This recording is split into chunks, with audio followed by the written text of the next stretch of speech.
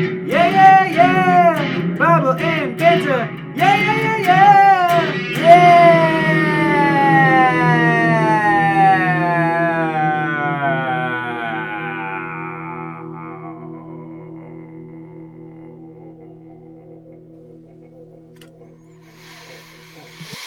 And we're live, Bible Banteriteonians. It is Luke and myself. He's back from suspension. You know, it's funny, man. So we're talking, last week we were making the joke that you were suspended from the podcast. And my family was listening or watching, whatever they do. And my son was telling me how you got suspended. And they were floating ideas out there at home why you got suspended. And it was kind of funny. I imagine you're not going to share those ideas publicly.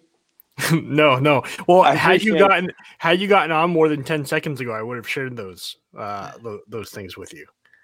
I'm sure we will laugh about it later. So Luke, nothing's really going on in the world right now. Like, there's not really much to talk about. I think today's going to be a short podcast, I think.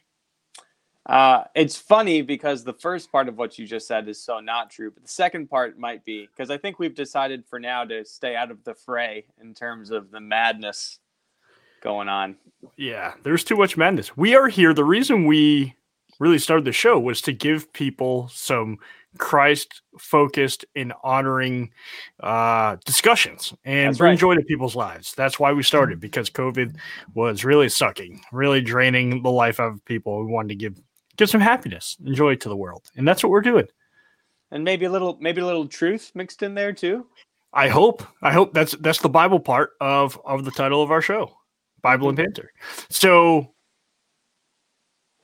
hey, if you're watching, which I'm seeing there's only 2 people watching right now, go ahead, give a like and a share, please.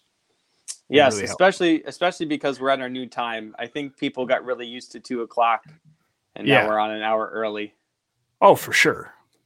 That's a good reason. So Luke, let's get into. We got a few things, and I'm going to change things up. And we didn't really get the chance to talk about this before coming on air because, again, I want to reiterate, you showed up 30 seconds prior to us going on air. Hold on.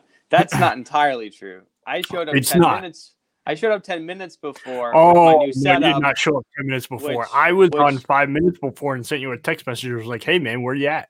All right, so 4 minutes before, which is basically 10. And not even close. With my new setup, which I was real pumped about, and the new setup flopped. So hardcore. It did not work at all. So we're back to the old setup, which is better than no setup. This is true. That's true. All right, I'll give you that. So we're gonna cover stuff that's new. Okay. We're going to share some funny headlines, and I'll get into that once we get to that point. And then what's in the Word, which is what we have been doing for a while. And then we'll get into our topic of discussion. And our topic of discussion is one that I think is going to be really interesting because it's not something that we talk enough about, or when we do, it's in the context of really poorly written songs like Holy Spirit, you are welcome here, right? Mm-hmm. So we're going to talk about the Holy Spirit, the person of the Holy Spirit, his work, and all that entails. So, Luke, what's new with you, man? Well, I'm trying to think.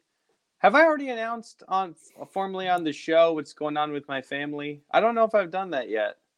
I don't think that you have. I know you have. You've mentioned that your wife's pregnant. But okay, yeah. Well, I guess that happened. That happened less than 2 weeks ago, so I should share that on the show. So we found out about, I guess it was 10 days ago, that baby Copeland has a congenital defect called duodenal atresia, which is the fancy doctor way of saying that her stomach and her intestines are not properly connected. And that's going to mean after birth, there will be surgery, and then there will be many weeks in the NICU. It was devastating to find that out, but I can honestly say in the time since that revelation, there's also been a lot of good news. I mean, just finding out we're 90 minutes away from like one of the best hospitals in the country for this, with one of the best doctors in the country who just so happened to be available. And some percentage of the time this comes with congenital heart defects, and in our case it doesn't. So it's been a really awful couple weeks, but already the Lord's been really good, and there's a lot for us to be thankful for. So that's what's new is our baby, who's okay for now, is going to have major surgery within a couple days of being born. And you guys are certainly welcome to pray for us in the coming months. Absolutely. Absolutely. And we will be. And you shared that in a pastor's group that we're a part of. So I appreciate that. And glad you have people around you to surround you in love and care and prayers. So that's good. I'll tell you what, we have amazing support. I mean, these people would jump off a bridge if they thought that it would make our life a little bit easier. Right now, there's nothing they can do, but just the fact that so many have made themselves available has been humbling. That's good. What's new with you? I don't know, man. I'm nursing a hockey injury, so there's that. It's been bothering me for about a month. Ran into a guy. We kind of collided and hit my shoulder, and I think I strained some ligaments or something in my shoulder. So this week I'm finally taking a week off of not playing hockey to give it a break and hopefully heal. I guess I don't heal as quickly at 33 as I did at 24, 25. So I'm nursing that back to health, and I'm also I'm kind of changing up how I'm approaching the sermon this week. So that's exciting. Yeah. Okay. So I'll let you know how that goes next week. You're not going to tell us what you're doing? So I am changing up from my understanding. I'm a novice at not only preaching, but this type of method. So it's no change to the expository preaching, right? Making the main point, making the message, right? But I am, instead of what many pastors do and what I've done for a number of years now, which is preaching deductively, essentially making a statement and then trying to support it, afterwards. Instead, I'm proposing a question that arises in the text and then seeking to answer that question.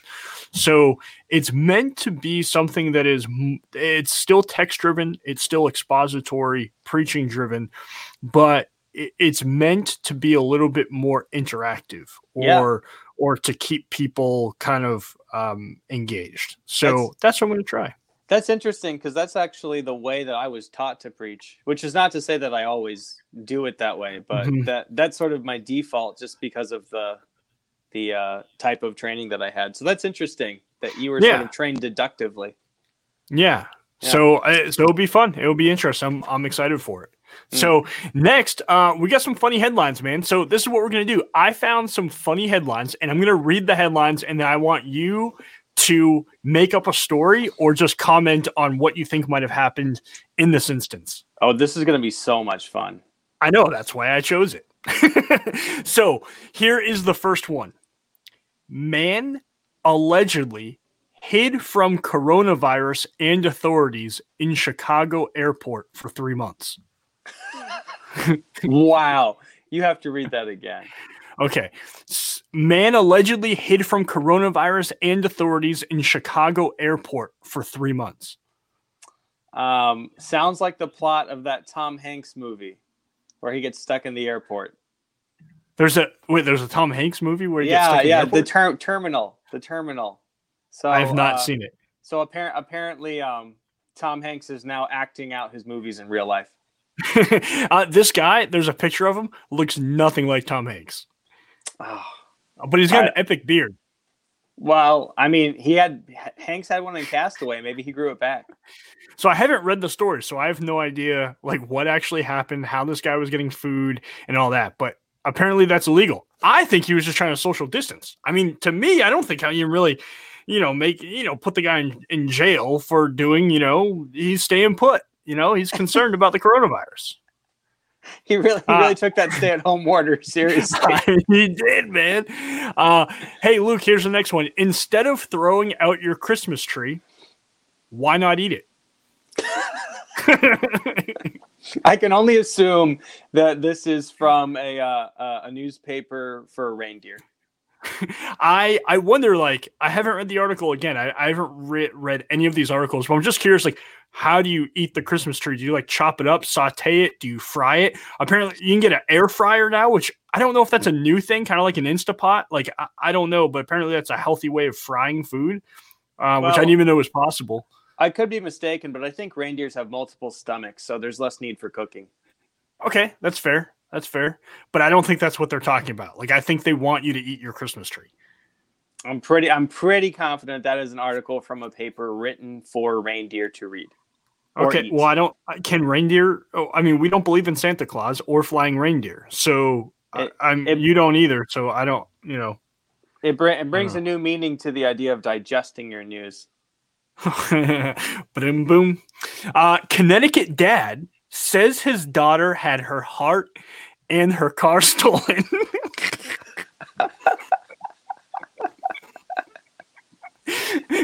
Is that the end of the headline? That's it. Wait, read that again. Connecticut dad says his daughter had her heart and her car stolen. I don't even.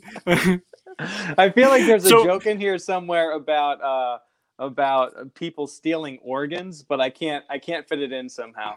So here's the first two lines that show up when it previews the article. It says, a woman in South Windsor, meaning Connecticut, had been dating her boyfriend for a few months. He'd won over her family. Just after Christmas, her dad says the guy swiped keys, drove off, and didn't come back. Yeah, this is why you don't trust men from Rhode Island or Connecticut. The ones in the rest of New England are okay, but those weird little states on the bottom, they're not. Don't trust those guys. Everybody else is a bit shady. How about this one? Octopuses. Now this one comes with a video. Octopuses, and I thought the plural of octopus was octopi. Maybe I'm wrong. In a moment after you read this headline, I'm going to blow your mind. Continue. Okay. Octopuses punch fish, sometimes for no apparent reason. All right. First, mind-blowing fact. The plural for octopus can properly be octopuses, octopi, or octopodes. Really? That's something you get when you are valedictorian, right? All three forms are grammatically acceptable. Read that headline again. Octopuses punch fish, sometimes for no apparent reason. So the thing I need to know is if the sometimes refers to the punching or to the no apparent reason. So is the issue that sometimes octopus punch fish for no apparent reason, or is it that octopus regularly punch fish, but sometimes it's for no apparent reason? That's a very different story. I kind of want to skip everything that we do for the rest of the show and just talk about these headlines. Here's the next one. Teacher gets students' attention with fart noise prank. Read that again. Teacher gets students' attention with fart noise prank. I don't think I can make that headline any better. I have no way of improving upon that. How about this next one? The real Santa Claus won't get tangled up in power lines.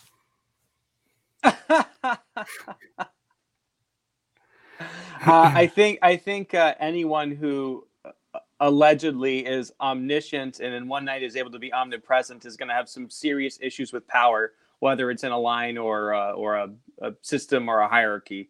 So I don't believe that. Santa's got all kinds of power problems. I'm trying to trying to find more. This one to me was my favorite that I read. Okay. North Korean former gymnast fled to South Korea by jumping fence. The question is, how many spins did she do as she jumped? It was an unnamed man that defected to the south on November 3rd. I think the only appropriate response to that is 8.5 out of 10. Like, do you just is this literally one of those moments where you go, I've been training for this my whole life? I'm so glad that I have a partner on this show who will allow me to make jokes about a horrible dictatorship and the people escaping it. I really do belong here. Onlookers were wrong about the UFO. It was a flying superhero. That's a news article? Yes. For what? For like a tabloid? I don't know. It doesn't say from who. I'm on NPR. It sounds like Alex Jones's latest conspiracy theory. That'd be a good one. The aliens are actually just superhuman. Okay. Let's see. I'm trying to find more. Let's do 2 more. Okay.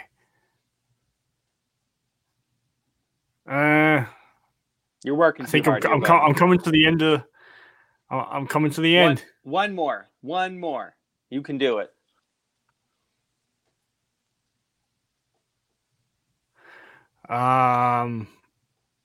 Poland accidentally invades Czech Republic in minor misunderstanding. You saved the best for last. I have a story that from my time in the army that goes along these lines, but I can't share it publicly. I'll tell you off air. Why you gotta tease us like that? Okay, read the headline again, and then I'm gonna make my best joke yet. We're gonna close on a real crowd pleaser here. Poland accidentally invades Czech Republic in minor misunderstanding. And the minor misunderstanding is that the Czech Republic thought that they owned their own land, when in reality, it's always belonged to Poland. See World War II. I thought it always belonged to Russia, to the Soviets. Well, I mean, back then, was there a difference? I don't know. What do you mean back then? Back when? Back in World War II? I just referenced World War II. Come on, man. If I'm gonna make a joke with that much historical value, you got to pay attention to the details. That was a winner right there, and you missed it. So tell me, Luke, what's in the Word? What has God been teaching you through your study of His Word? I'm going to go a little bit different direction today because so far I've always sort of shared something that I understood. And instead today I'm going to share a question that someone asked me today that I'm wrestling with. Okay. So it's about the relationship between the devil and the Christ. I don't know why, because I've never really thought critically about this. For some reason, I have sort of, for as long as I can remember having any thoughts about it, thought of the devil as being clueless regarding what Christ was accomplishing through his death. Like, I always sort of thought of it as the devil thinks he's winning, but really clever Jesus is fooling him. And then someone suggested to me this morning that, like, no, actually, the devil knew exactly what the Son of God had come to do, which is why he tried so hard in tempting him to prevent him from that end goal. Mm-hmm. And I've never thought critically about that. So I don't have, I can't say confidently, yes, I think that person's right, see these biblical passages, but it's sort of challenging just an assumption that I didn't even know I had. So that's been interesting. Yeah.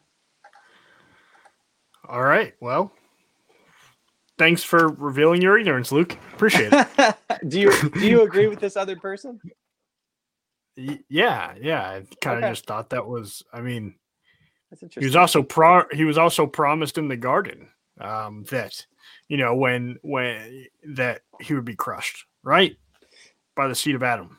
Yeah, but hold up, Joshua Rice. You listened. Oh my goodness. Josh wins the comment section today. I used to love that song. And that might actually be exactly where my theological understanding of this comes from. So I don't know that I've ever listened to Carmen, and I should, because I like Christian rap. Out of all the genres of Christian music, Christian rap, there is some bad and some good, but the good Christian rap I really enjoy, and I've heard Carmen's good. At least they talk about him all the time on the Babylon Bee podcast. So I guess I gotta listen. Let me ask you this: do you like hip hop from before like 1995? Yes. Okay, then you will you will enjoy Carmen. He's very much that old school hip hop vibe. Yeah, I like the old school hip hop. So the hippity hop. So Josh Rice really is blowing my mind, because the more I think about this, the more I really think my understanding of that particular theological issue might have been based in a song that I loved as a kid.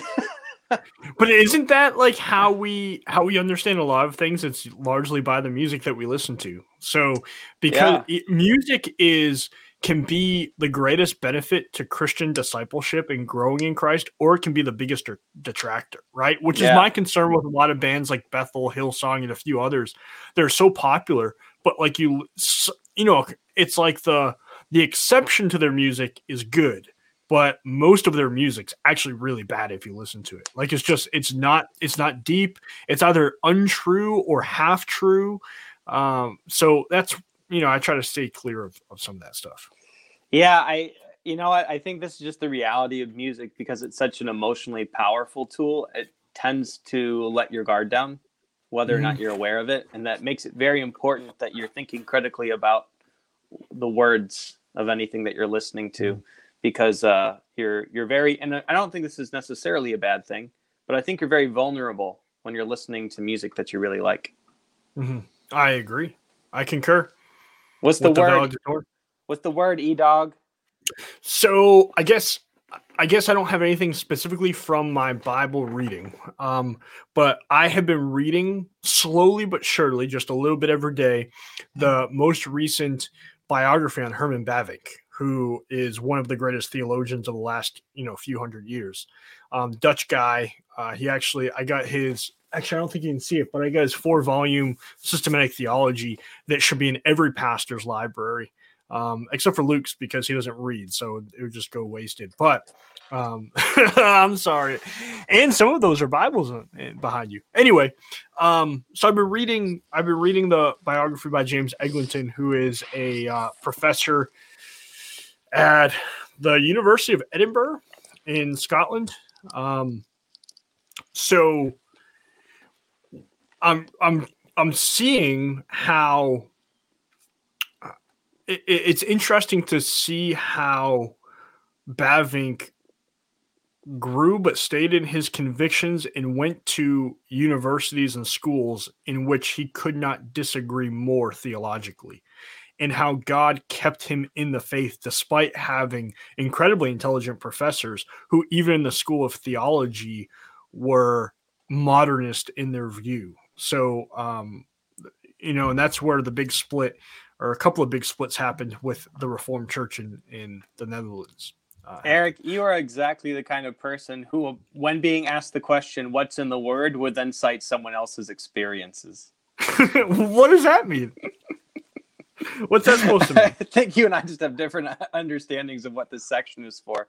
You'll have to forgive me, I wasn't listening very well because I was so busy. Reading from Strong's Exhaustive Concordance on the word half, because I read so much. Hey, can I give you an unpopular opinion? What other kinds do you have? Strong's Concordance is not. It's overrated. How dare you? How dare you? Yeah. If you weren't the one hosting, I would tell you to get out. Well, I can say I think concordances can be helpful, but I think some people treat them as though they are divinely inspired when they're not. Almost like people who treat the biographies of European theologians as divinely inspired. Well, I was okay. Whatever. No, I do not think his experiences are divinely inspired, but it is inspiring to hear his perseverance in the midst of a modernist culture. All right. Next time you ask me, Mike says the reason I think it's overrated is because I have trouble spelling concordance. oh man, Bickford with the puns today, strong. I mean, I'd like to hear what our foremost theologians, Bickford and Mike Alex, have to say about Strong's what? Concordance. About Strong's Concordance. I bet you they've read at least a little bit of Bavinck. Can I be really honest for a moment? No. So I've actually never opened this because I have this thing called the internet, and I have access to a bunch of commentaries and concordances at a click. So I have. There's no reason I've ever had. Would you use open source commentaries? Sure. Yeah. Which open source commentaries? It depends on which ones are offering anything helpful in any particular section. I don't necessarily. I'm totally gonna judge it because honestly Mike says he's not read Bavinck. Okay, well I know what I'm getting him for Christmas. What is it gonna say? Oh, open source commentaries. You don't know do you look into who's writing them or how other scholars view those commentaries? No, nothing like that. Oh man. I'm trying to find I have an actual I'm in Corinthians right now and I have an actual like a commentary that I use that's really good. But yeah, I don't know. For me, I know what it is that I'm looking for when I go to a commentary. And so there are lots of open source commentaries that are awful, but I feel like I'm pretty good at reading a few sentences and going, yeah, this is not going to help me understand anything in this passage. Yeah. I usually consult somewhere between, I don't know, 2 and 7 commentaries on each passage that I'm preaching on every week. Yeah, well, that's mostly because I'm an idiot and I don't know enough, right? Like I don't think it's an issue of commentaries are only for people who aren't smart. I think they can be really helpful. In fact, in some ways, the smartest people probably need more of those resources so that they're not. I think really intelligent preachers are really good at being really clever, and that's not necessarily a good thing when it comes to teaching. If you have like some brand new clever interpretation or application, it's probably wrong. Right. But no, the reason I don't use tons of commentaries is not because I know it all. It's more because this isn't the subject of today. I'm trying to remember if we've ever talked about this before. I just don't.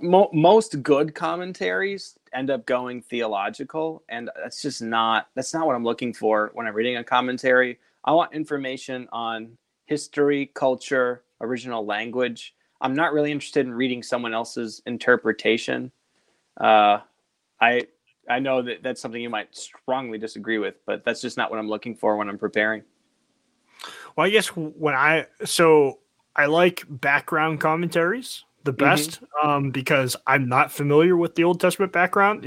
I didn't live there. And the same thing with the New Testament background, which is closer to today. It's just harder to get yourself into what the original meaning is if you don't know the historical and context of what's going on there. So I agree with you on that.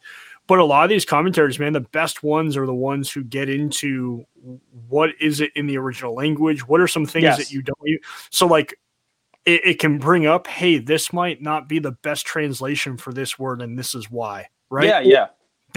There is no way to properly translate this Greek or Hebrew word without it being, without explaining it for 10 or 15 words. So I find them to be critical. I hate to do this to Mike Alex because I'm such a fan of his comment game, but I think Josh Rice might dethrone him today. Well, it sounds like Eric has made concordance his Goliath, and he needs to claim some victory there. There's so many layers to that one. Oh my goodness! That particular comment is like an onion. Can we just avoid that comment? Can we this would take the rest of our show just to unpack Josh's one comment. One sentence with one comma. That's it. Enough to enough to derail the show. Thanks, Josh. You know, speaking of derailing the show, we've not gotten to our subject today. Well, just like I wrote in a seminary paper, I was rereading it today, and it was on the Holy Spirit, or part of it was. It was actually on the Trinity, and the section on the Holy Spirit. I mentioned in the paper how the Holy Spirit is the most neglected whenever we study the Scriptures and the three persons of God. And when I was looking at my paper, oddly enough, it was the shortest section as well of that paper. It was on the Holy Spirit. Now, we'll here I'll let you. I was about to go right into the weeds. I'll let you ease us into the subject. Okay. Well, I like Mike's comment. His 5 smooth stones are John Calvin, Herman Bavinck, Babylon Bee podcast, lexicons, and Twitter. So we're talking about the Holy Spirit, which I think, so we're going to have to really unpack quite a bit with the Holy Spirit, right? Because I think a lot of people misunderstand the Holy Spirit, and the Holy Spirit is the one person of the Trinity that I think is most easily misunderstood, unless you're an Advent Christian, and then that's probably Jesus and his nature. However, I digress. It is the Holy Spirit. I think this is apparent when people refer to the Holy Spirit as a thing or it rather than a person as he or him. The Holy Spirit has personal pronouns. Yeah. He, him. The first thing I wanted to say was that I think the Holy Spirit is probably. So you mentioned your paper having like the shortest section on the Holy Spirit. Mm-hmm. This is actually true, I think, of most creeds and confessions. And while there's certainly many biblical references about the Holy Spirit, and there are essential basic things that we need to understand about him that we can understand from Scripture, I think it is fair to say that the Bible he's probably the person of the Trinity that the Bible says the least about in terms of detail. We have some very important, essential things to understand: his nature, his purpose, and function. But we know way more about the person, certainly of the Son, and I would say even of the Father, than we do of the Spirit. And I think because of that, which I'm sure is intentional on the Holy Spirit's part, having inspired the Scriptures, I think because of that, most of our knowledge about the Holy Spirit, rather than coming from Scripture, comes from culture, songs, or our favorite speakers or authors. There are a lot of things that we claim to know about the Holy Spirit that simply are not present in Scripture. And you could say the same thing about like angels and demons, I think, where the Scriptures are not specific on a lot of details with angels and demons, but somehow we have folks that major on angels and demons. I don't know if did I share this story on the podcast before about how someone quoted or referenced a book that Billy Graham wrote about angels. No. And they were saying like, oh, because it came up in a Bible study. Or I think someone had a question in that, I forget exactly what happened, but I'll tell you how I responded, is that someone mentioned angels and said, well, I've always viewed angels as like someone who, an angel can come down and lift a car off a person. Like these types of things happen all the time. And I said, oh, who wrote that? Or, where did you hear that? And they said, well, it was in Billy Graham's book, and they listed the title of the book. And I said, well, no one's ever accused Billy Graham of being a theologian. And dude, you could hear a pin drop, man. I was only at my church like three or 4 months, and I thought I was going to get ran out after that. But everybody was really gracious. And the next week, like we unpacked what the Bible says about angels, and I brought in like a bunch of systematic theologies, what they had to say. And oddly enough, like I have 5 systheos between what I have on my bookshelves and in my Logos Bible software. And I printed it all out, made copies for everyone. And it amounted to maybe 5 or 6 pages total. Wow. And I said, this is, and I'm not saying angels can't do that, right? I'm saying you don't see that in script. Like we don't necessarily see that in Scripture. Yeah. Could it happen? Oh, maybe, but we don't know for sure. So let's, draw a line in what the scriptures say and what maybe the implications are from that. Like Right. What do we draw from that? How could God act in that way through angels? But with the Holy Spirit, I think in other similar ways. So I think when you talk about the Holy Spirit, right, to get to know who he is, you have to know what he does. So you can't separate what he does from who he is, because that's how the scriptures speak about the Holy Spirit. Mm-hmm. It's very much, and we see the Holy Spirit in Genesis 1-2, right? So we see the creation and formation of the world. And if we look at creation, it's a very Trinitarian work, which is why you can't, to suggest that Jesus is not pre-existent is to deny Jesus. Jesus says to deny him is to deny the Father. And I would say the same, to deny the Holy Spirit is to deny any person of the Trinity is to deny all of God. So we see God working in the Trinity at creation. So we see that God the Father is the architect of all creation. We see that God the Son is by whom all has been created through. And then we see that the Holy Spirit, the Spirit, is forming the earth. Pause. Yes. Everything you're saying is great. Can we throw out some references just in case someone listening might not know it? So you're referencing some very specific passages. So look at Genesis 1 and John 1. Genesis 1, John 1. Look at those two chapters and you'll see exactly what I'm talking about. You also referenced, I can't remember if it's Colossians or Corinthians, where Paul says the Father by whom all things are created and his Son through whom. You use that language very specifically. Is that Colossians? Yes. It might be. Let me check. Might be. Yeah. I think it's important enough to check. You can keep talking. I'm just gonna. Yeah. So Palma asks a very good question. Since Holy Spirit should be called he, him, and I'm sorry that we sound like we're woke by saying he, him, or personal pronouns. That's not what we're not hashtag woke in that way, right? Like we're just saying like this is how we should refer to the Holy Spirit. She says, shouldn't we avoid saying the Holy Spirit? It seems to take away from him being a person. We don't say the Jesus.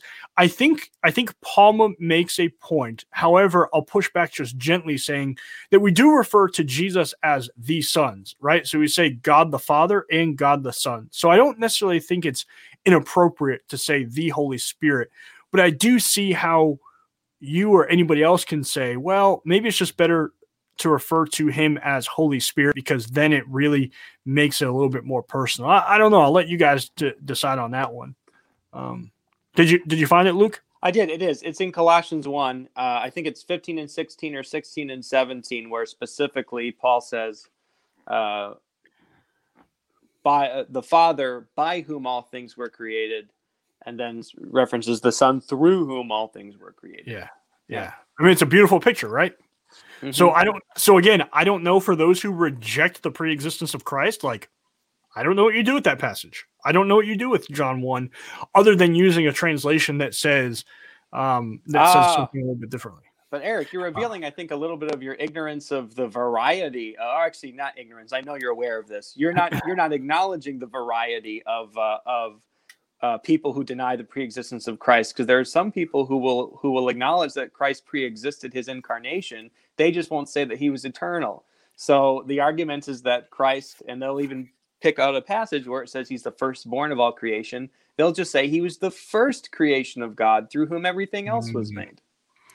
Well, I know you're a big fan of all the heresy, Luke. I'm just familiar with it. That doesn't mean I like it. So I got a couple of resources that I thought we could use. So actually my most recent book talks in the chapter on the being of God. I say this about the Holy Spirit. I say God the Holy Spirit is the one whom Jesus sent as a helper that indwells all believers.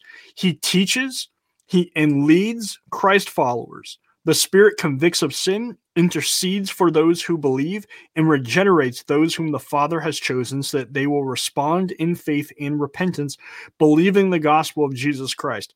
It is in cooperation with the Holy Spirit that believers can better understand and study God's word. The Holy Spirit endows believers with specific gifts to serve God and serve the church. That's the work of the Holy Spirit. we've got some interesting comments here to try to start dealing with. Pama, I don't think there's anything wrong with your Baptist pastor friend. I would just say that there are many places where the Bible refers to the Holy Spirit as the Spirit, and so if the scriptures do it, I think it's probably okay if we do. Do we want to try to take on the Filioque? I don't know if Bickford was saying that as a joke or a legitimate question. Did you notice earlier he says, does the Holy Spirit proceed from the Father and Son or just the Father? And I guess we should explain for those who might not catch that reference. There was a huge controversy. Is this the one that eventually, well, at least was, I don't know if it was the actual reason, but it was a big contention between the Western Church and the Eastern Church in church history. There was a big theological argument as to whether the Spirit proceeds from the Father and the Son or just from the Father. I don't necessarily get into that whole argument because I think this is one of those places where the scripture doesn't clearly say. I do think the scriptures clearly say, Luke. I mean, Jesus said that he sends the Holy Spirit. Right, but I'm not sure if that's what they mean by proceeds. Isn't that more of like, what's the term? What's the fancy term for the nature of being? Etymological? Ontological? Ontological, thank you. Isn't that more of an ontological statement? Maybe I've misunderstood that term proceed in those old creeds. Does it just mean that he's sent, or does it mean that his nature actually proceeds from? No, it does not. From my understanding, it does not to his nature, but his functional subordination, right? So again, we're talking about if all we're talking about is him being sent, then I agree with you. Scripture speaks plainly to that. Right. So again, all three persons of the Trinity are co-equal. They are of the same subsistence. They are homoousios, not homoiousios, right? So of the same substance, of one substance. But in the economy of the Trinity, there is, they are different economically, meaning that they have different roles. Mm-hmm. So with that, I also brought up the Heidelberg Catechism. And in question 53, which is under Lord's Day 20, the question is, what do you believe concerning the Holy Spirit? First, that the Holy Spirit with the Father and the Son is eternal God. Second, that he is given also to me so that through faith he makes me share in Christ in all his benefits, comfort me, and will remain with me forever. Man, that's great comfort, man. The Holy Spirit is your comfort. He is the comforter who surrounds you or comforts you with the presence of God. He indwells you. He applies the redemptive work of Christ. He informs you. He gives you wisdom. He strengthens you. I mean, the Holy Spirit is, man. It's interesting. All the things that you're saying about the Holy Spirit, they're all action words, which points to Mike makes a really good remark a little bit earlier. He says, we see the actions of the Holy Spirit are more apparent in the scripture as opposed to direct teaching about him. Mm-hmm. And while it's certainly not the case that you should use your experiences, your personal experiences to construct theology, biblically speaking, much of our understanding of the Holy Spirit actually comes from descriptions of his action, right, as opposed to statements about him personally. Right. Yeah. Bingo bango, man. You're right on top of it. So I'm trying to decide, there's a couple little controversies I can sort of throw at you that may help us to flesh out a little bit of this idea of understanding who the Holy Spirit is. And I'm trying to decide how many of them I'd like to try to tackle. Yeah, let's just go for it. We'll just go for it. And if you think this is too far left field, I know you'll bring us back to center. Okay. So one of the things that's always confounded me, and this could betray, in a moment, I might betray a terrible misunderstanding of Revelation 4 and 5. So you may have a chance to correct me on that as well. I have always understood Revelation 4 and Revelation 4 and 5 that the one sitting on the throne is the Father, and the Lamb looking as if it had been slain as the Son. I know there are some people who actually interpret both of those and it's hard because Revelation is all symbolism as the Son, but that's been my understanding of it. And if that's the case, it has always been interesting to me that the Holy Spirit does not receive, and that's like the big obvious place I go, but really in the rest of Scripture, I'm not aware of anywhere that the Holy Spirit directly receives worship in the same way that the Father and the Son do. Which is not to say that I think he's in some way inferior or less than, but I've just never observed that in my study of Scripture. Yeah, so let's walk this, or let me take this angle with it, right? So, Jesus says, if you honor him, you honor who? The Father, right? Like Jesus came, and in his coming, right, in his humiliation, he exalts the Father. So I think it would be plain to see how the work of the Holy Spirit does the same thing for the Son and the Father, right? The Holy Spirit reveals Christ's glory and thereby revealing the Father's glory. I don't know if that answers your question or not. Well, I guess the question was, are you aware of anywhere in Scripture where we actually see the Holy Spirit worshipped in the same way that we see the Father and the Son clearly worshipped? I don't know that we do. It's another great example of where now I don't think that's an argument to say for people who would then try to suggest that the Holy Spirit is in some way, that he's not co-equal in the way that we would describe Father and Son. The Holy Spirit's role is to reveal Christ, to reveal God's glory, and is to, in the presence of God's people, lift their prayers and their voices to the Lord. That's his role, right? So it actually goes to something Mike just shared a little bit. But there are a couple of questions, right? So first, talk about Bethel and Phil Johnson. That's not really a question, but talk about Bethel and Phil Johnson's crew, please. And then Nathaniel Pickford, is it okay to pray to the Holy Spirit? So How about this? Instead of just talking about Bethel and Phil Johnson, why don't we spend a few minutes talking about common misconceptions of the Holy Spirit? Because as egregious as that particular group is, they are not alone in their bizarre interpretations. So maybe they are the extreme version, I think. Like, because there are charismatic. Oh, Eric, I know charismatics who reject the Bethel Church, right? Like that, what Bethel Church and what Phil Johnson does. Not Phil Johnson, it's Bill Johnson. Phil Johnson is the lackey for John MacArthur. Yeah. Oh, that's a little harsh. I don't know if he's a lackey. I mean, it's hard to disagree, I suppose. Phil Johnson is like the equivalent to you, right? I'm just kidding. So does that mean I get to start speaking on your behalf in public?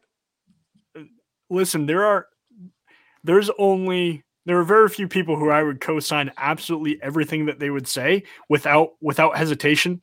Luke, you're not one of them. I appreciate Bick for jumping in and making my point for me. I mean, I'm not going to be defending Phil Johnson or Bethel Church today, but if you think that's the extreme end of the spectrum, then you got to get more Pentecostal churches. You have to understand my own personal journey in the faith, right? So I wasn't in the church really until I was in my early 20s, and then. So then I'm in a church, and it wasn't overly charismatic, it wasn't speaking in tongues or anything. I wasn't exposed to any of that. That's just something I saw on YouTube videos and was I thought, what's wrong with these people, right? I thought they were honestly possessed by demons, or there was something going on there. They're crazy. Well, let's do this. Let's do this then. I understand your point that you've not been exposed to as much. So I think today I'm not saying people, and let me clarify, I'm not saying that people who speak in tongues are crazy or possessed by demons. That's what I thought at one time. Right. I now just think they're full of themselves. I understand. I understand your point that you've been exposed to less, but I still think the exercise would be helpful. So why don't you share some of the common misconceptions that you have heard, and then I will fill in all the gaps you leave since you've been with fewer crazies than I have. I'm sorry, I was reading Mike's question or Mike's statement. I'm pretty sure Phil Johnson may send me an envelope filled with COVID for mistaking him for Johnson. I would if I were. Listen, if someone confused me with Bill Johnson, I'd be pretty upset. I mean, I feel like Bill Johnson might send you an envelope filled with COVID just to prove that faith is greater than sickness. So right, before we make any more misconceptions about the Holy Spirit, we already talked about, right? We already talked about one of them, that the Holy Spirit, rather than a person, is a thing, and instead the Holy Spirit is a person. He is the third person of the Trinity.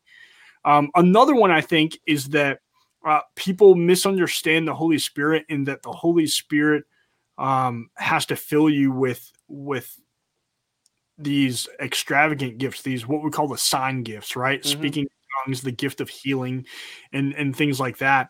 Where that, I think, and I'm not a full cessationist, right? I think you and I have gone back and forth, and I said, you can either call me a cautious cessationist or a cautious continuationist, depending on how you want to define those things. So yeah, no, look, you're a cessationist in denial. I know.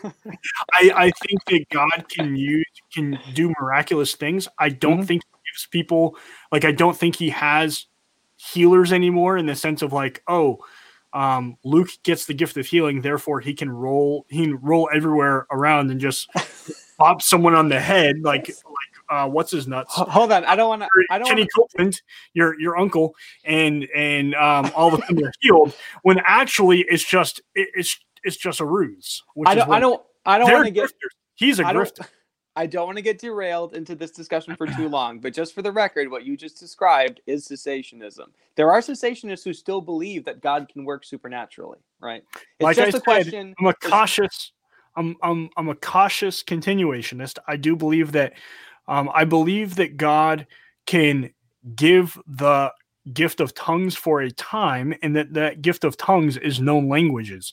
So if you, Luke, went on a missions trip to Brazil and you didn't speak Portuguese, that if the Lord has the ability in that moment for you to share the gospel, to give you the ability to speak Portuguese and understand Portuguese, or give them the opportunity to speak English so that you can hear, that he can do that. I think those things actively happen. No, look, you are the type of cessationist that I can work with, because you're a cessationist who believes that God can and will work supernaturally, right? There are some cessationists who are really just Christian naturalists. They basically just deny anything that might be spooky or scary or weird, and you're not that. You acknowledge that God can do weird stuff. You are a cessationist because the whole debate about cessationism versus continuationism is about particular gifts given to particular people. But that's a discussion for another day. Any other misconceptions about the Holy Spirit you want to add before I give my, my endless list? Yeah, that God gives you the ability to speak in some weird alien tongue that sounds like you're, that stuff, man, you don't see that in the scripture. Show me in the scriptures where that's present. And then you can change my mind. And I'm happy to change my mind. I really am. So more misconceptions about the Holy Spirit. And I've read about half of the book that Bickford recommended, because he recommended it to me like a year and a half ago. Perspectives on Pentecost. I've never read it. Well, you should. Shocker, a book that I've never read. Okay, some other misconceptions of the Holy Spirit. And some of these will be little catchphrases that were very popular at one time or another in my circles. The Holy Spirit is a gentleman. So this is the idea. This is sort of an understanding of the Holy Spirit that's sort of been mixed in with strict, even if they don't know it, it's just a strict sense of Arminianism, right? It's the idea that the Holy Spirit would never violate someone's will, but that he prods and encourages and persuades. So that, I think that's one thing I used to hear a lot, the idea that the Holy Spirit is a gentleman. I need a button. I need a heresy button. I need a heresy button in my office. So when we what kind of do you understand? Do you understand now why when you Bill Johnson and Bethel, I just sort of rolled my eyes? That is a heresy condemned back. It was actually condemned by the Roman Catholic Church at an ecumenical council in I forget what century. Probably Bickford would know because he's smarter than I am. Eric, But that's semi-Pelagianism bordering on Pelagianism. Eric, I know you have involuntary response to heresy, but you're gonna have to try to keep a lid on it because I have more, and I think it's actually important that I mention these because despite the fact that you may not have been exposed to them, many of these were commonly taught in fairly large Christian circles for a fairly large amount of time and probably continue to be. Okay, here's another one. It's the idea that and I think this is probably a good way of sort of summing up misunderstanding of spiritual gifts. It's the idea that the Holy Spirit is a power source. And this one I think can be tough to identify sometimes because the Bible does talk a great deal about the power of the Holy Spirit and the power that the Holy Spirit gives us. But if it's taken too far, the Holy Spirit almost ends up becoming more like a force or like Star Wars, like an electric, like Star Wars, or like an electric charger, right? So people will talk about things like we speak in tongues so that we can charge our spirit man. So it's the idea that the Holy Spirit, your spirit man. I'm telling you, man. I'm telling you, I have rolled in these circles a whole lot more than you have. I know the kind of language they use. So it's the idea that the Holy Spirit is almost like an electrical outlet where you plug in where you plug in the Christians so that they can power up. And then probably are you looking for something to throw or burn? I'm trying to get all of the things that I can throw away from me. I think there's one more that's probably worth mentioning, which is, and I want to try to express this one clearly. It's the idea that the Holy Spirit is, and this is where we're really getting into dangerous territory because it becomes we're now back dealing with nature again, where the Holy Spirit is just like a euphemism for the action of God. That there are fairly large circles who view the Holy Spirit as God's hand, or it's not. They don't understand him as a distinct person, but rather in the same way that you would say, Eric, or that Paul would say, "Who knows a man but the spirit of man within him?" And then he goes on. This is in 1 Corinthians, I think, chapter 3, maybe chapter 2. So they then take that to mean that, like, okay, the Holy Spirit is just a term for God who is spirit. And those people get very confused because not only do they not acknowledge the personhood, you need like some bright lights and a loud sound and all that. So I think probably those are the three big ones I can think of. Is the Holy Spirit is a gentleman, the Holy Spirit is a power source, and the Holy Spirit is just the action of God.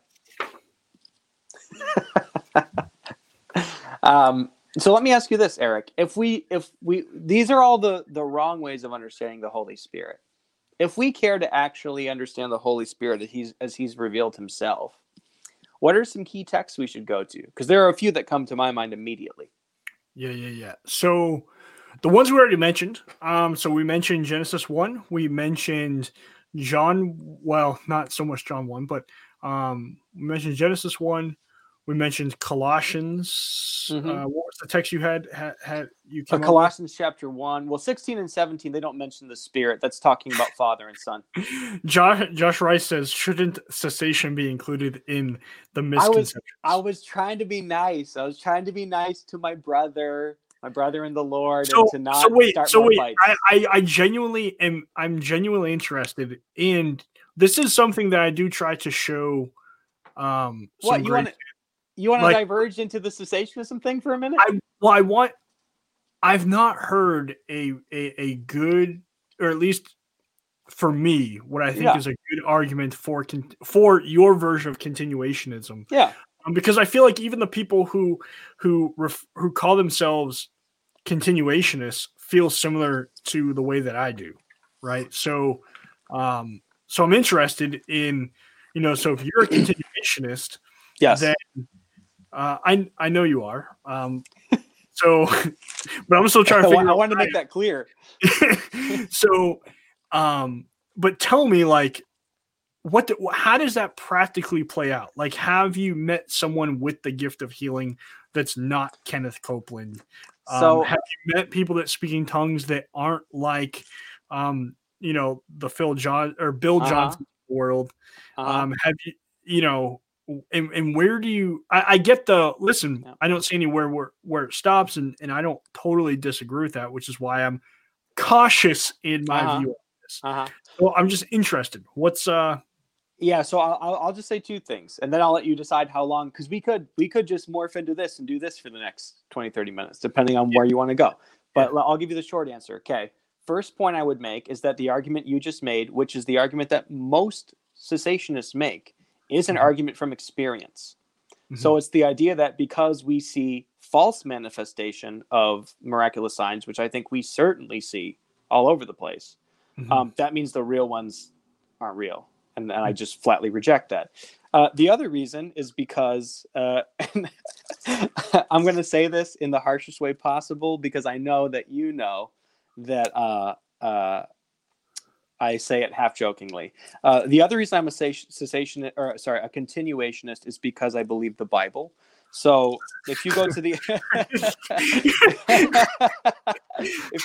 if you go to the end of 1 Corinthians chapter 14, where Paul says, be eager to prophesy and do not forbid speaking in tongues, I think that still applies. Well, listen, I don't disagree with that, which is why I'm a cautious whatever, right? And I consider myself a cautious continuationist. Everybody else is saying that I'm just a cessationist. I disagree. Like, I'm not saying that we should trifle tongues, right? I think that we see in the scriptures, my understanding is that we see known tongues, and that when someone is speaking in tongues, whatever tongue that might be, so even if it's an unknown tongue, there is to be someone who is interpreting. Yes. Without a doubt. I have only I've only seen speaking in tongues. Let me finish. Oh, you're right. I've only seen speaking in tongues a couple of times, right? And it freaked me out to the point that it made me so uncomfortable. And it made me uncomfortable because, one, it wasn't something that I had experienced before, like at least seeing. But two, no one was translating. Like, how is this happening? You might as well just take your pants down in the middle of preaching. Like, that would be as okay as speaking in tongues without an interpreter, because Paul clearly outlines, if you believe 1 Corinthians 14, then you have to believe all of it, right? So if you believe speaking in tongues is normative for the church, right, then you have to believe what else he says about having an interpreter. Yeah. Look, when I say I believe the Bible and I quote 1 Corinthians 14, I actually believe all of 1 Corinthians 14. So I agree with you that if you're going to have public speaking in tongues, if you like, the only way to do that in a way that honors Christ and the body is to have an interpreter. So I'm in agreement with you there. I think the issue I tend to have, we may have to. I don't know if we've actually done this yet. We've chosen not to so far because you're not a committed enough cessationist to want to fight about this. I think Bickford's a bit more firm on the cessationist view. So maybe we should bring on someone like him to actually fight about this with. I think the thing that I run into when it comes to the cessationists is when they get to 1 Corinthians 13 and 14, the interpretations they have to give, I find just absolutely atextual. Like the gymnastics they have to do are just phenomenal, which is amazing because most cessationists, not all, but most are very, very faithful exegetes. I mean, I think of a guy like John MacArthur. He is so close to the text, but then he gets to the end of 1 Corinthians 13 and basically all of 1 Corinthians 14, especially the ending, and the explanations that he and others give, I find just completely off the wall. I think a clear, plain reading of the text it requires you to come to some view of continuationism, and that doesn't mean that you then have to accept every nonsensical, weird thing that you see happening in a place that claims to be a church. Yeah, I agree with you, and I think like I'll put John Piper and John MacArthur next to one another, right? Yeah, So yeah. MacArthur, as Bickford says, is hyper cessationist. He actually held an entire conference about it called Strange Fire, and has a book written about it. I have not read the book. John Piper, from my understanding, I've not heard it from his mouth, but I've heard it from others characterizing John Piper as a continuationist. Now, and they're both Bible guys, right? They're students of the Bible, teachers of the Bible, faithful men of God, not without flaws, but faithful. Yeah. I think Johnny Mack is probably more flawed than John Piper, but that's neither here nor there.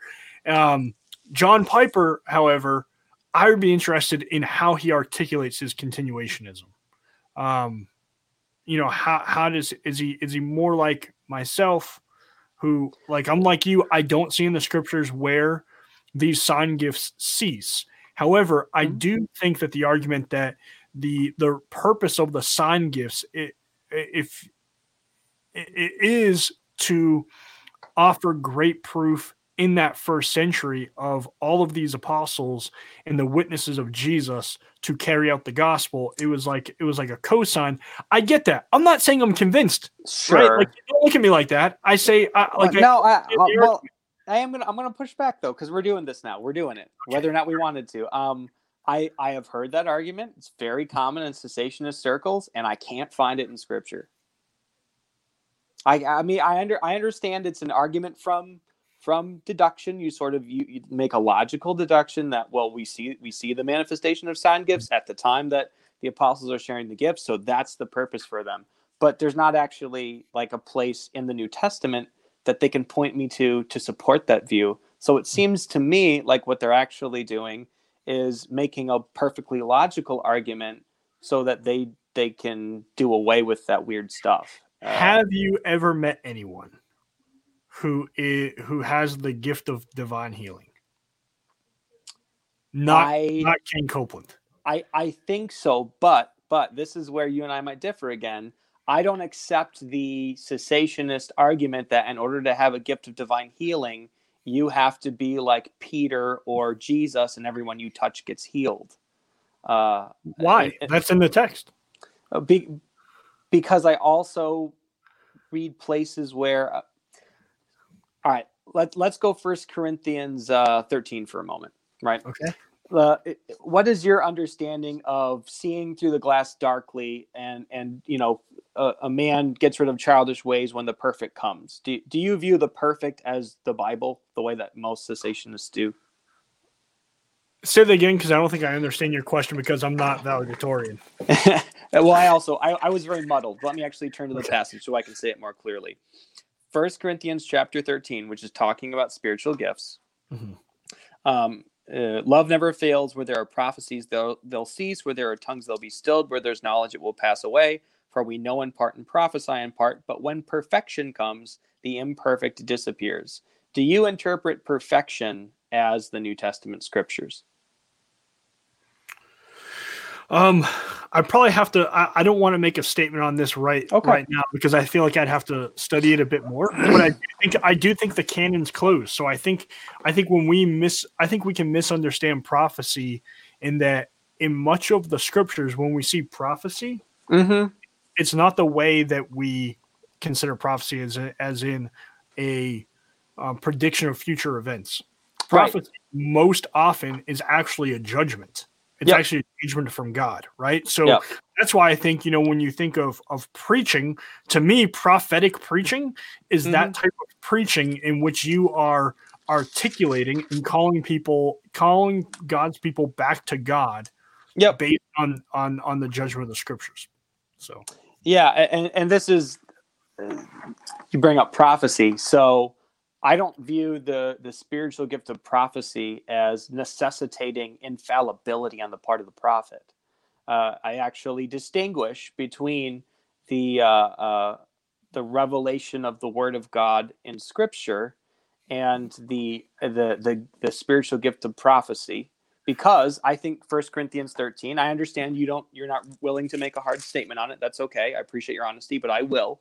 I think that section of 1 Corinthians 13, where it says we know in part and prophesy in part, makes it very clear that the spiritual gifts are not are not in any way offering infallibility to those who exercise them.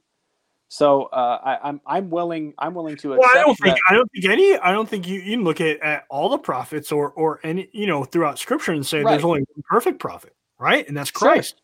Yeah. So that's for sure. I mean, there's no doubt there. Now, if what you're saying in the midst of prophesying, right? So in the kind of prophecy that we're talking about, just as an example, this comes to mind because we just started a series in First Samuel here at Hickory Grove, is that when Samuel speaks for God, he's getting that word from God. That speaking on behalf of God is perfect and infallible. That's why when someone tells me or someone suggests, listen, God told me this, right? You have to ask what chapter, what verse, what book, right? Wow. Yeah, so we're so different on this. If God tells you, listen, God told me that you need to go do this. Well, chill. Once God tells me I need to go do that, unless you have book, chapter, verse, I don't know. I'm a bit skeptical. Can I challenge you on a little bit of a personal level? Is that okay? Sure. Okay. Sure. I'm all for challenges. Why did you become a pastor? Because the pay is great. besides the obvious of the pay and the hours and the benefits and I mean, you only have to work one day a week. I mean, what? So why did I become a pastor? Yeah, I became a pastor. I mean, oh, sorry. Let me let you answer. Yeah, so I became a pastor because I had this innate desire that I couldn't shake to go into the ministry. And along the way, God hold on. Where do you think that desire came from? From God. But I'm not saying that he audibly told me, Eric, you shall become a pastor. Would you say that God led you to become a pastor? Yes. Can you give me chapter and verse? No, because that's different than saying God leading you and God saying, like verbally saying, right? So we see, I see it a little bit different. I guess there's some nuance there, right? Yeah, I think you're playing with words a little bit there. I'm not. I'm trying to be specific. I think you're trying to speak to generally, when it comes to the Holy Spirit, when we're talking about God speaking to people, yes. You very much have to get into the weeds. What do we mean by that? Because God speaks. Listen, Luke. God speaks through His Word first and foremost. He speaks through His Word, and he uses the Holy Spirit, right? So the Holy Spirit Himself, who indwells you, opens up your eyes and gives you wisdom in interpreting and understanding the Scriptures. Yes, so I agree. You look at that and go, "This is how God speaks today," right? And He can, yes, give you this sense of almost an intuition or a sense of calling or a sense of going to do this or going to do that. Right. So the Spirit can nudge, but not, listen, I'm not saying the Holy Spirit can't,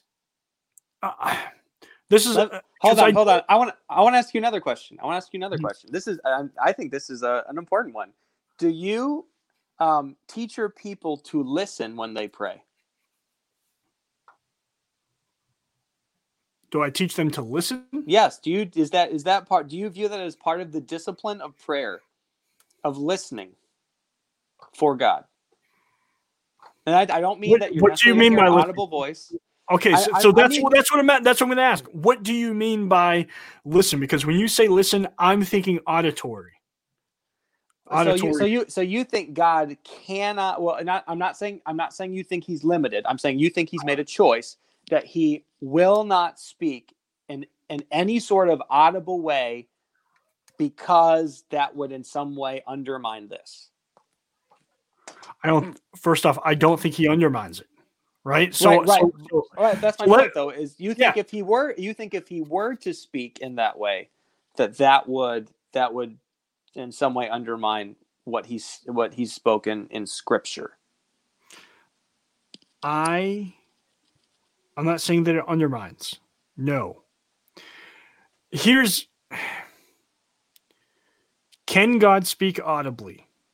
Yes. Sure. Is it normative in that it happens to every believer and on a regular basis? No. Okay. Sure. I'm with you there.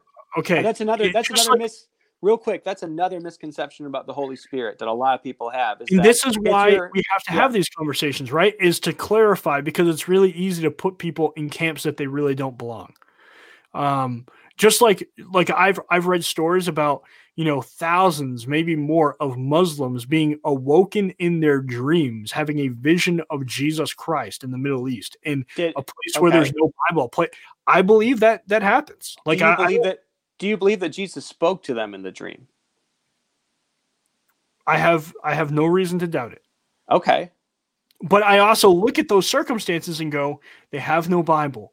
They have no one else who's able to preach the gospel to them, right? So can Jesus do that? Yeah, absolutely. Is it normative? No, right? I don't think that's normative. I don't think that. You're not going to get an argument from me that it should be normative, right? Right. What I can't figure out is, and maybe it's because you don't fit as nicely and neatly into a box as most cessationists I've met do. Okay, so I'll admit cautious continuationist. There's some nuance in your view, which I appreciate. Cautious continuation. All right. Let me take one more line of questioning, and then we'll try to get back to Holy Spirit before we wrap up. Okay. Do you think that everything God has ever spoken to a man, right, is recorded in Scripture? Is every word that God's ever spoken recorded in the Scripture? No. Okay. So is the fact that those other revelations exist, does that in some way undermine or delegitimize the authority of the written word? No, I don't think so. Right. So I don't think so either. And I have no problem with the idea that God could speak to a particular person about a particular thing. And I'm not saying it's normative. I'm not saying that it's commonplace. I'm not saying that every Christian should expect it to happen. But I reject the cessationist argument that if God, if anyone says that God said something to them, then they are in some way claiming the same authority as Scripture. Because there are plenty, the Scripture itself records, stories about, in the New Testament, prophets who would prophesy, and those prophecies are not included in Scripture.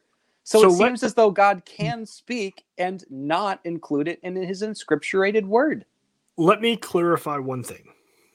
Okay. Luke, if you were to come to me tomorrow, you called me. Yeah. You said, listen, the Lord audibly spoke to me. Yes. All right. My response, first off, if that happens, hey, let me know. I'd like to know, because I don't so I try, like, I don't. It hasn't happened so far in my life, but I'm willing for it to happen. Yeah, and if it does, unless the Lord in the midst of that says, "Hey, don't tell anybody, or don't tell Eric. I want you to tell them," right? And I'll do the same, right? Yeah. We'll do like a pop up broadcast, man. We'll do an exchange. Words from the Lord. So, and really, it's probably unfair to joke about these, because I don't think this is something that we should really joke too much about, because I do think that is, if God speaks to you audibly, I mean, that is a miracle. That is a blessing. That is incredible. And that's something that I think would be an amazing thing for a believer. Sure. So, but if someone like yourself were to come to me and share that, I'm not going to immediately say, Luke, you're a heretic, or Luke, you're an idiot, right? What I'm going to, right? So if you told me, so first off, I'd say, what did God tell you to do? Right. Now, if you said, listen, God told me that I have to leave my wife, and I have to go, and like, he's given me this woman over here. Yes. I'd say, Luke, that's not from the Lord. That is from Satan. And you need to repent. You need to go back to your wife. Right? Do not do what you think was said. Right. Now, right? So now if you told me, listen, Eric, the Lord told me that I am to remain at my church for the next 50 years. And in 50 years, in one day, I'm going to die. I'm going to go, hey, that doesn't go against Scripture. That doesn't, that seems like something that is valid. Right? Oh, you might be you're right. You might be a cautious continuationist, because that surprises me. Okay. I might have lumped you in a category that you don't belong. However, before you lump me in any categories, let me get to however, right? So, however, I would ask this: why was it necessary for God to say that to you, right? Sorry. I need to let you finish. Continue. I'm sorry. So, was it necessary for God to say that to you because of the place you're at spiritually, where you were considering leaving your church, or some sort of trial going on in your life, and you were seeking the Lord in the midst of your prayer? And this is how He responded. I think is it possible?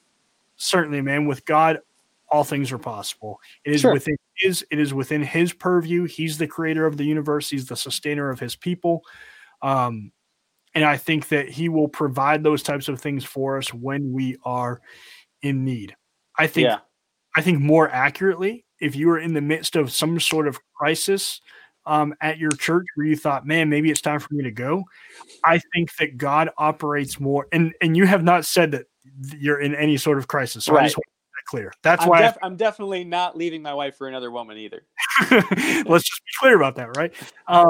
So I think more often than not, He's going to provide wise counsel in your life, counsel in His word, right? So we'd probably turn to the pastoral epistles.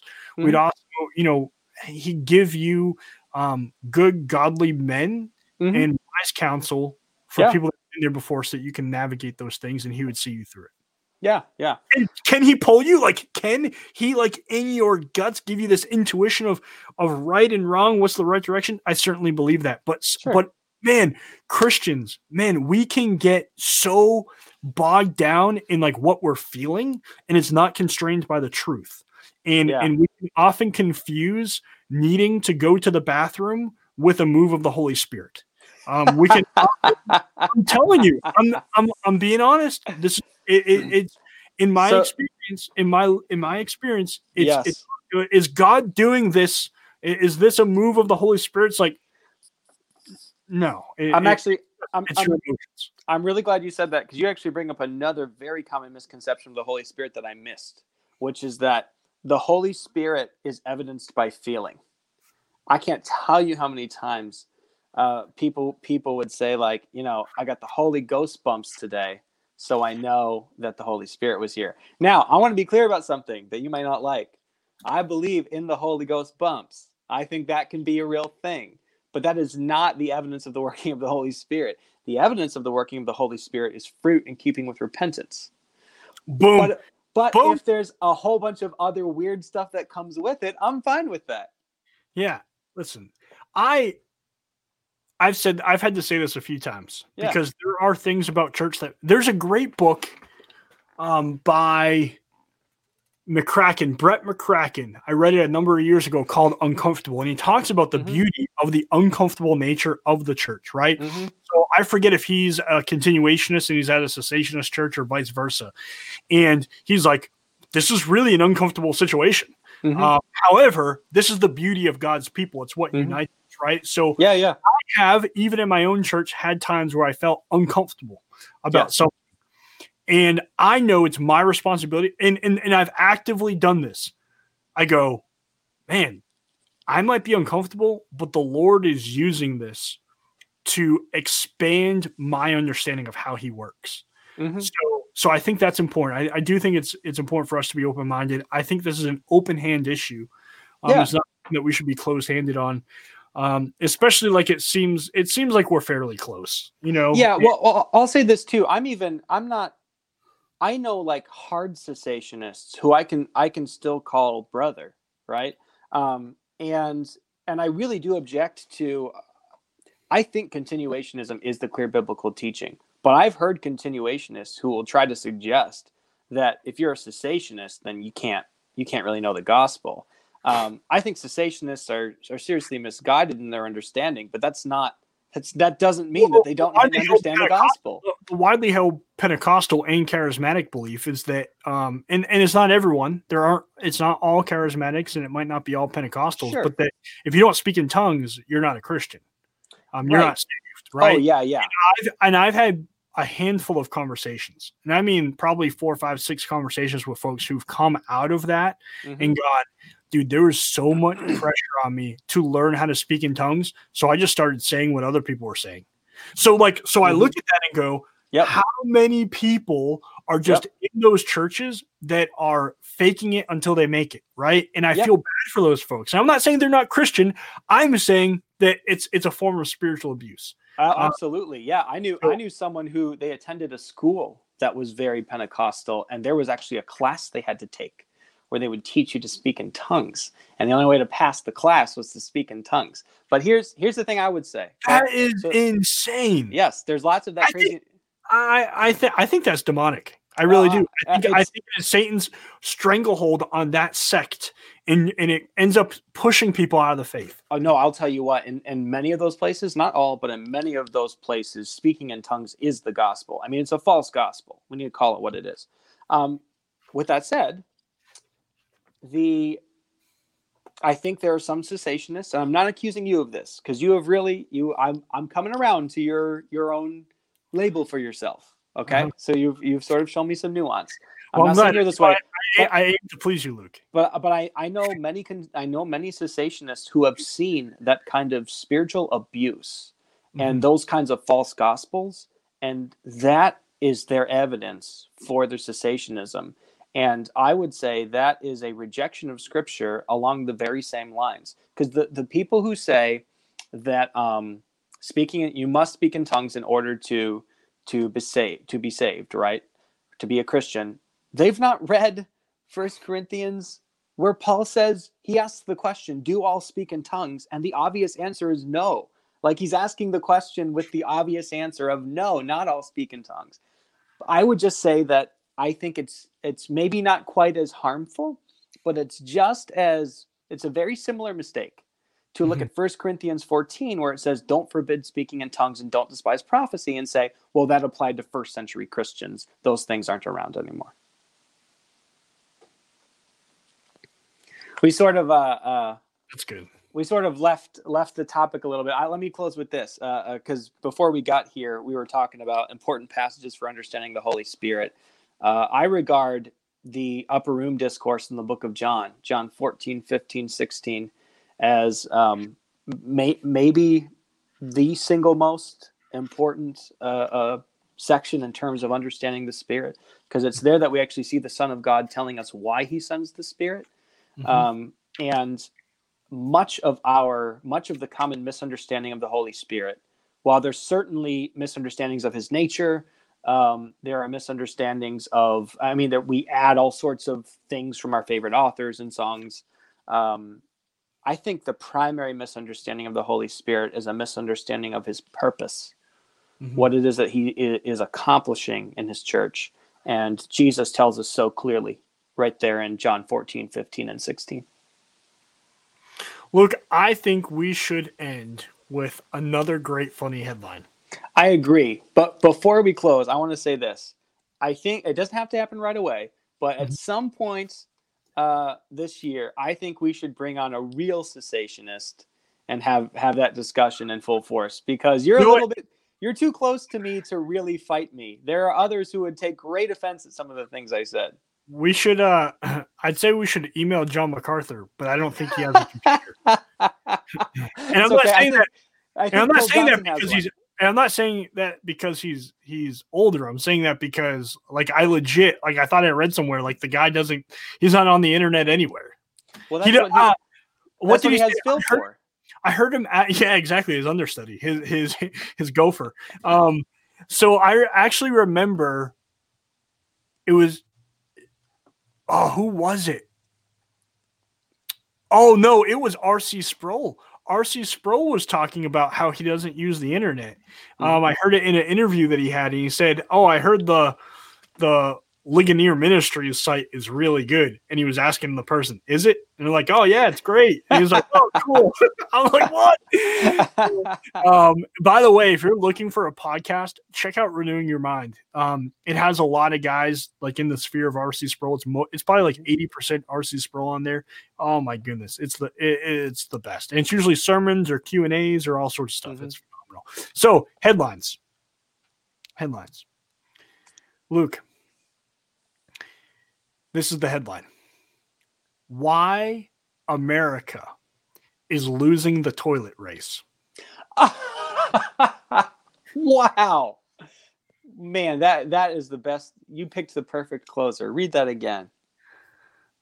Why America is losing the toilet race? I can only assume this is something to do with Japan producing more toilets. Or I'm sorry, China. Actually, what is that? No, it said Japan. It said Japan.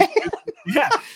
But when I first read the headline, I thought, are we just going to the bathroom? Eric, are we more full of poop than everybody else? Eric, that was funny. But also, did you hear that evidence of prophecy there? I didn't know it was Japan. And then then why would you? By the way, that is a joke, and it's slight, and I know it's sort of it borders on sacrilegious. I didn't mean it. Yes, heresy alert. Heresy alert. So you, myself, and Mike, because Mike's gonna be filling in for you for a couple more weeks. Because somehow you just keep getting suspended every week. I don't know what's up with that, but man, I really got to work on my behavior. I think today it was probably because of the things that I said about John MacArthur and Phil Johnson. That's probably what got me today. Thou shall not speak against your fellow Baptist. How dare you call us Baptists, Eric?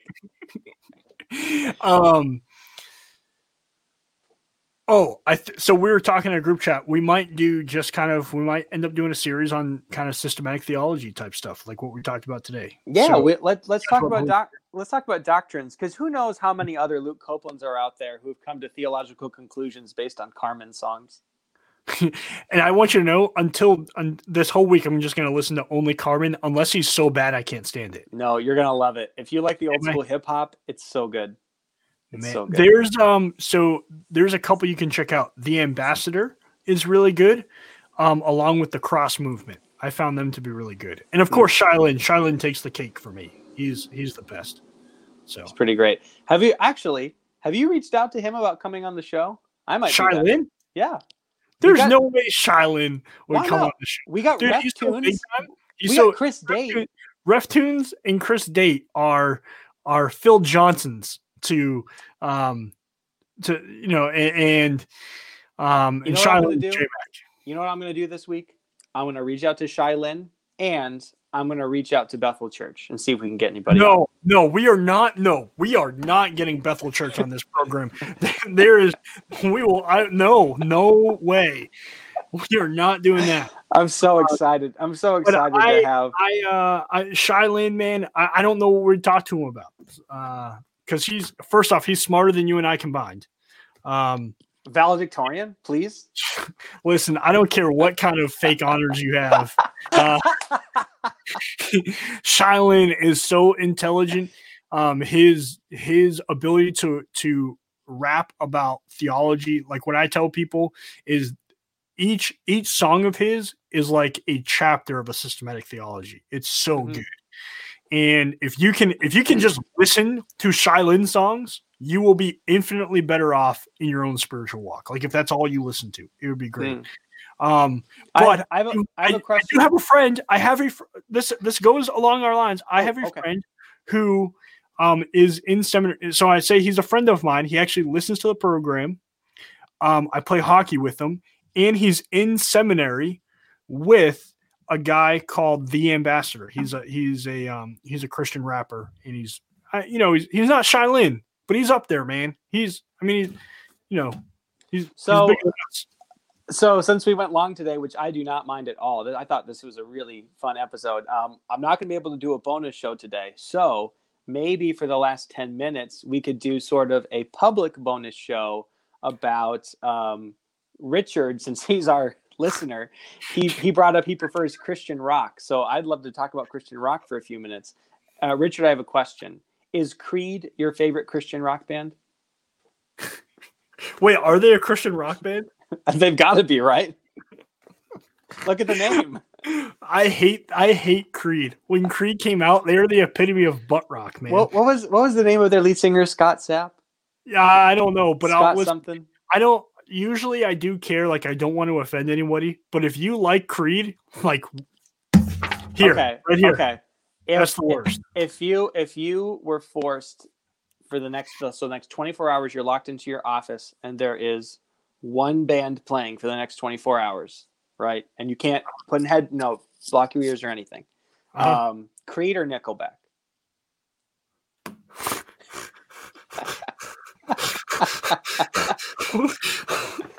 What kind of it? No, I would kill myself. I would. No, but seriously, Richard. My mental health is so volatile that I would not be able to handle it. But no, I did seriously want to ask Richard some of his favorite Christian rock. Okay, he likes Skillet. I like old school Skillet. I'm not necessarily a huge fan of the new stuff, but I like what was the album Monster? They did a really great album that had like some really spooky minor stuff going on, and they're like an electronic rock band, so they crushed it. I'm not. I think I'm old enough now that I've sort of gotten crotchety about all the music I used to like. So like I don't like the new Newsboys. I don't like new Skillet. I don't like new DC Talk. And I think it's just because they don't sound like they used to.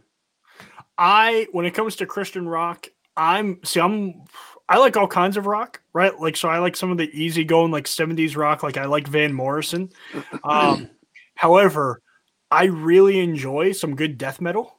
For like when I was, and not just death metal, but like hard music. So when I was younger, I loved Rage Against the Machine, man. Like I was a huge Rage Against the Machine fan. And for some reason, like it would, if I was stressed out or like just wild, it would calm me down. Wow. So I like to listen to, there's a band that someone recommended called A Hill to Die Upon. And it's a Christian death metal band. And they are phenomenal. And I even like sent it to a friend of mine who I'm not huge into death metal, but I sent it to somebody else. Come to find out, like there are death metal magazines that think this band is excellent, even though like there are a lot of Christian themes in their music. Yes. A really great Christian rock band, and all they do is hymns, like old school hymns with new music, is Ascend the Hill. They do a version of The Love of God, which rocks my socks off. And you would not think that song would be able to, but they rock it up, man. And they're so faithful to the old texts. So it's fantastic words, but like really good modern rock music. You know what we should do? Do you have Spotify? I sure do not. What's wrong with you?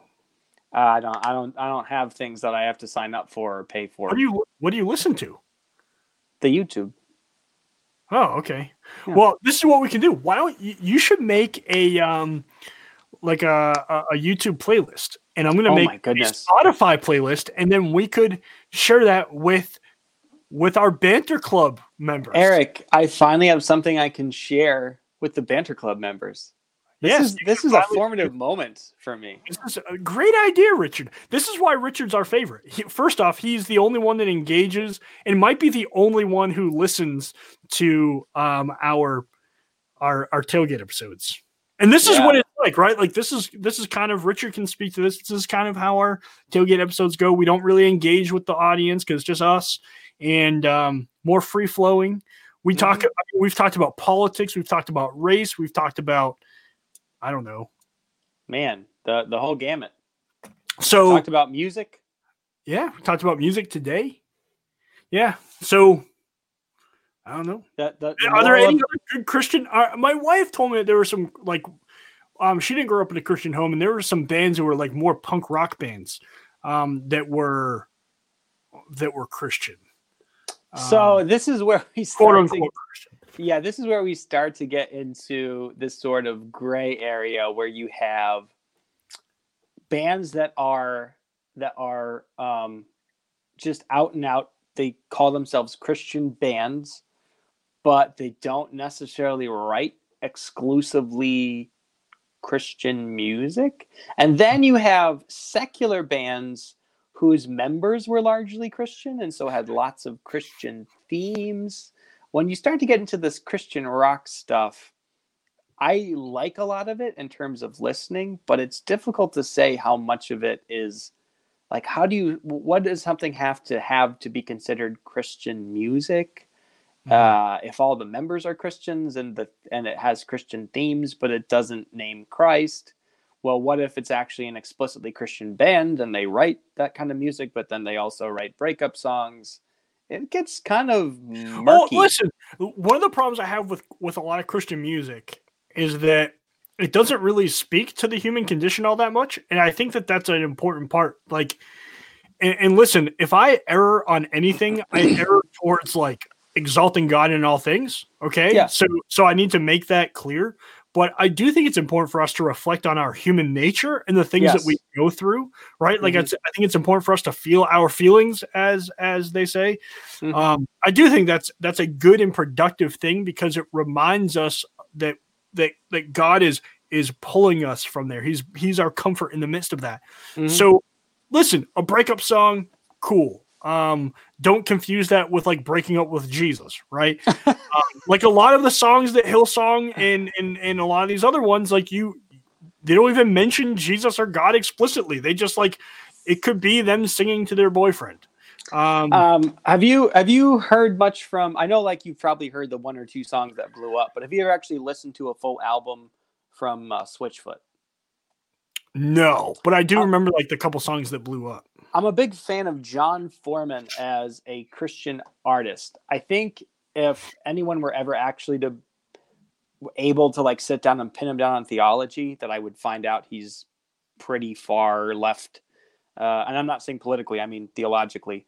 But in terms of just like his ability as a songwriter, and definitely has written some songs that while they don't explicitly mention the name of God, it'd be difficult for them to be about anything else. But I think has also written a lot of stuff that just speaks to human experience. That's great. I think probably John Foreman might be one of my favorites in terms of that world of Christian rock. And he's the lead man of Switchfoot, Red. So I was never into Red, but my brother loved that band for a while. They were a really good hard rock Christian band. Man, we really digress. We went all over the place today. We talked about I mean, you were probably smack dab in the middle of it. So I like you remember the band Flyleaf? Yeah. So I mean, Flyleaf was big when I was in high school. You were probably in kindergarten. I'm 2 years younger than you. Just kidding. So they would have been pretty big when you were in school too. But I hadn't realized until only a couple of years ago that at least the lead singer, I don't know about the rest of the band, but she is a Christian. And like there's the song I'm So Sick that like killed it, man. Like I listen to that song even now, and it I mean, it's just a powerful song, I think. Yeah. Like I love her voice. Her voice is cutting like I don't know. There's just something about it, and the lyrics, and there's an expression of, at least for me. And again, I think if I understand things correctly, she's talking about an addiction to drugs. I think it was heroin. It might have been, but again, I think I'm going off of memory, so don't quote me on that. But I just remember like some music like this and others that it was what I felt like. It was empathetic to my situation, right? Like I didn't have a great childhood. Like I had a lot of stuff going on, and I needed this kind of music, even the secular kind, that really takes me back and reminds me of the work that God has pulled me out of. Well, look, this is just where art gets very subjective and complicated, right? There are lots of songs that I would say should not be sung in the church as part of the worship service that could be very edifying for a particular Christian. Because it speaks to something in their own experience that draws them nearer to God. But this is where I think we have to draw that line between God working individually and God working corporately. I can think of some songs that were written by non-Christians with non-Christian ideas in mind, but when I hear the song, it's just colored by the cross. I'm not going to sing that song in the worship service, but I'm also not going to be ashamed of the way that God's used that piece of art in a way that the author didn't intend. Yeah. That's good. Let's see. They have an old song called Cassie. Oh man. Yeah. Those rock bands and punk rock bands, they touch all kinds of stuff. Oh, one more artist before I let us go. This is completely left field because it's not rock. Are you familiar at all with Sufjan Stevens? Nope. All right, he's going to go on my playlist because he's another one of those guys. He's not, again, theologically, I think if you were to sit down with him and pin him down, we wouldn't have much in common. But as an artist, he's a fantastic composer and writer, and he is unafraid. He actually, I thought of him because of Richard's comments about the song about Columbine. He wrote one of the most beautiful songs I've ever heard about John Wayne Gacy Jr. And do you know who that is? Mm-hmm. Yeah, I mean, just wrote a gorgeous song about a serial killer, and he also read early in his career. He wrote some very religious stuff that I don't know any other way to say it. I don't think it probably had much theological substance, but nevertheless, it spoke to me in ways that drew me nearer to God. So I don't know if that's credit to Sufjan Stevens or just credit to the Lord for using imperfect vessels, but I'm going to include him on the playlist too. How often do you listen to, what's your balance of secular music versus Christian music? I think what I've had to learn about myself is that for me, it's not so much about balancing Christian versus secular as it is about balancing messages. So there's certain types of secular music that I enjoy listening to that get really poisonous for me very quickly because of the subject material. I know, for example, I'm not saying all of these genres are like this, but when it comes to like the stuff that's on the radio, popular rap and country music gets real corruptive for me really quickly because the messaging about what it is that we want in life, it's amazing how quickly like I start thinking the way that those artists do, or at least the way that they present themselves as thinking. So I don't worry too much about secular versus Christian. I have had to learn to be very discerning in terms of how much messaging I let get into my head, and that could be Christian or secular music. I think there's some allegedly Christian music that has some messaging that's just harmful, and because I'm such a musical person, I'm very vulnerable to the messaging of those songs. And it took me a little while to realize that. I used to believe what some people claim, which is that like, oh yeah, I can just listen to the beat or I can just listen to the music and not worry about the words. But for me, the words always get in. So that's what I'm more concerned about. I don't agonize over labels, but I try to be aware of my own heart and what it is that what I'm listening to, how it's affecting that. That's wise. That's very wise. I think there are some people who are not as easily influenced. I've just had to come to the terms with the fact that I am. Mm-hmm. But in some ways that can be a good thing too, because if you're choosing music that has God-honoring messages, that gets into. Mm-hmm. Yeah, for sure. Should we call it there? I think that's it. This is a top 3 episode, I think, that we did. I had fun. And you I know I pressed you a little bit, but I felt that you held your own. Your categorization of yourself may end up being accurate after all when it comes to spiritual gifts. The strange thing about me, my friend, is that it seems that no matter where I find myself in life, I've always felt like I never fit into an absolute category. Eric, you are an enigma wrapped in a riddle, shrouded in mystery, and that's why you're an Advent Christian. You belong here, baby. I don't know, man. Welcome to the island of misfit toys. All right, guys, and with that note, Luke and I will be departing for the day. So God bless you. Take care. We love you. Gang, next week, Mike Alex will be back on. Don't miss that. Yeah, he's way better. I like him better. Bye, everybody. Bible and banter, yeah, yeah, yeah. Bible and